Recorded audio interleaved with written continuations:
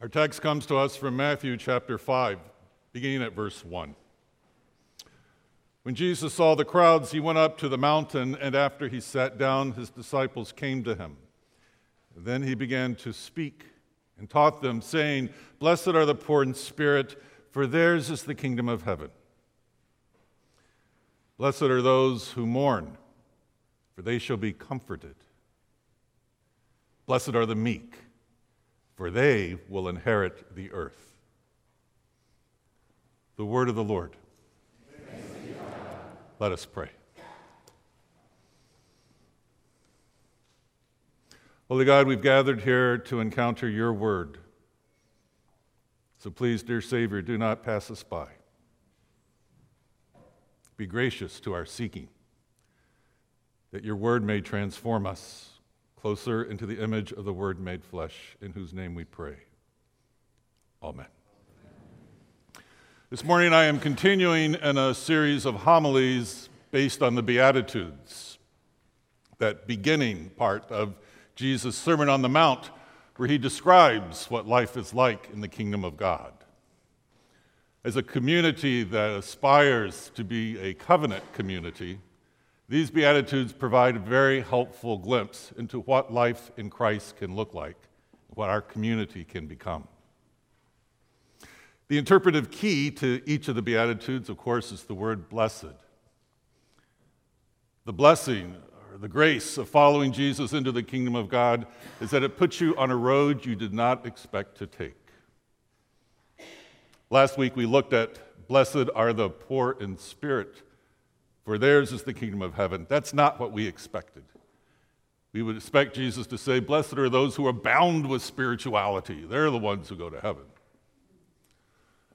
But no, it's blessed are those who know their spiritual poverty, who confess that poverty. They're the ones who are already in the kingdom of heaven.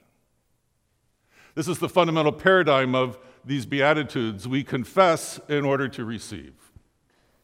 We confess our sin in order to receive Christ's righteousness. We confess our weakness in order to receive His strength. We confess our fear in order to receive faith. Blessed are those who are not good at being Christian. They're the ones in the kingdom. That leads us then to the second beatitude. Blessed are those who mourn. Again, not what we would expect. Why is mourning a blessing? I think it's helpful to interpret these Beatitudes in the order that they are provided for us. If we've come to terms with our spiritual poverty, then we should, of course, be mourning that. We know what it means to mourn losses in life. We know what it means to mourn loved ones who die. But do we know what it means to mourn our lack of intimacy with God? Do we mourn that? Do we know what it means to mourn the sin that separates us from God? Your particularly favorite sin. The pietists used to have a phrase called your besetting sin. Your besetting sin may be different than the person next to you, but you know what yours is. I know what mine is. It's the sin to which you're most addicted. It's the one that'll get you every time. It's the one that makes you echo the Apostle Paul when he says, I keep doing the things I don't want to do, and the things I want to do, I can't seem to do. Who's going to rescue me from this body of death? Remember, Paul knew a lot of theology before he met Jesus.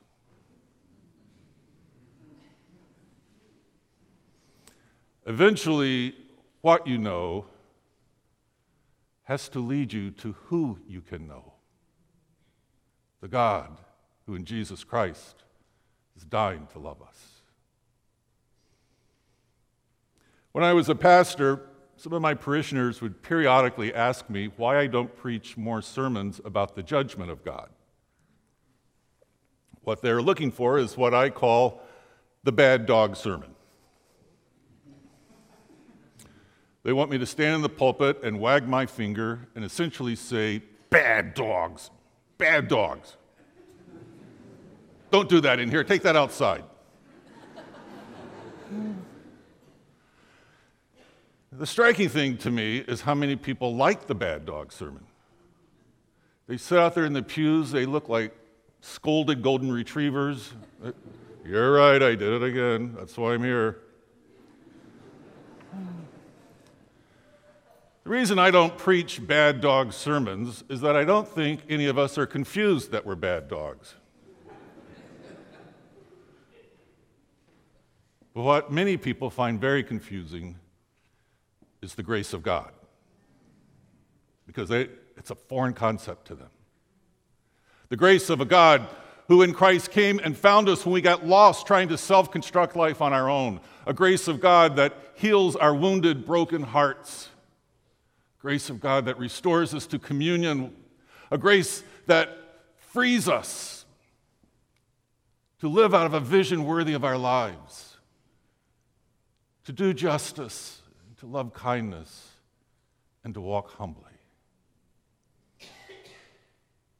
True spirituality is not a goal to be obtained. It's a grace to be humbly received. When we talk about spiritual disciplines, we're not talking about formulas to make ourselves spiritual. The disciplines are simply a means of attending to the grace of God in our life, who alone can bring us back to life. And anyone who has attended to just how dependent they are on the grace of God, they inevitably become meek.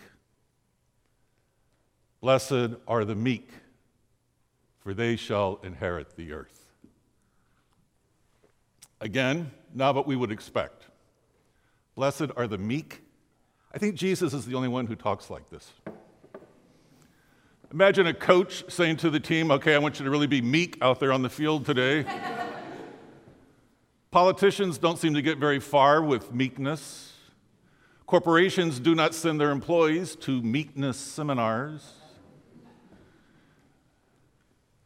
And you even wonder how far it's going to get you in a precept or a staff meeting.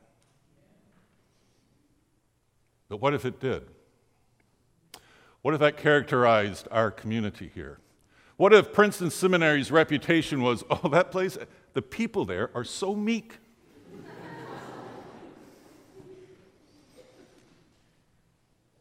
It could happen. It could. If we wanted it to. If we weren't too anxious to be meek. It's important to keep in mind that meekness is not the same thing as weakness or passivity, which typically leads to victimization. A good synonym for meekness is gentleness. And actually, only the strong can be gentle. And that's what Jesus Christ does for us. This grace gives us the strength of Christ. In Christ, we are made the beloved of God. We are cherished. We are made the heir of God, the joint heir of Christ. Or as Paul says in Ephesians, in Christ we've received every spiritual blessing from the heavenly places. You are strong. Certainly strong enough to be gentle to those around you. But you're not going to be able to be gentle to anyone around you until you have first become gentle to yourself, until you have received this perfect love of Christ that casts out fear, so that you are no longer living with an anxious core. Mean people are always churning until it just erupts out of them. But not those who have received grace, who are finally at peace. Don't you think that the prodigal son was pretty meek when he found himself in the forgiving arms of the Father? As compared to his older brother, who was churning with self-righteousness. The prodigal knew he was forgiven, And so all that was left was gratitude. And the grateful find it easy to be gentle to the people around them. I'm continually impressed how much of spirituality is essentially just about paying attention. Paying attention to all of the grace that we have received, the grace that's breaking into each day more than we can even see, much less receive. And then being made grateful for that grace, and then finally being freed to do what you know you're called to do, to love God and to love your neighbor as yourself. To spend your life doing that which is just, which builds the kingdom. Blessed are the meek, for they inherit the earth. This inherit the earth language is a metaphor for find themselves in the right place. And how do you get life to the right place? You don't earn it. According to the text, you inherit it. That's why we call it a blessing. Blessings can only be received. You can't earn a blessing. You can't pry one out of the hands of God. You can just receive blessings. And they're the most important things in life. Think about the most important things in your life. Your relationships, the people who love you, who you love, your family, your calling, your health, the breath in your lungs, the glimpses of truth and beauty you get in each day. Which of these things did you earn? They've all come only as a grace. That's your inheritance. It makes you strong enough to be gentle. Life begins only by grace. It is redeemed only by grace. And blessed are the meek, who know how to receive each day as more unfolding mystery from the grace of God.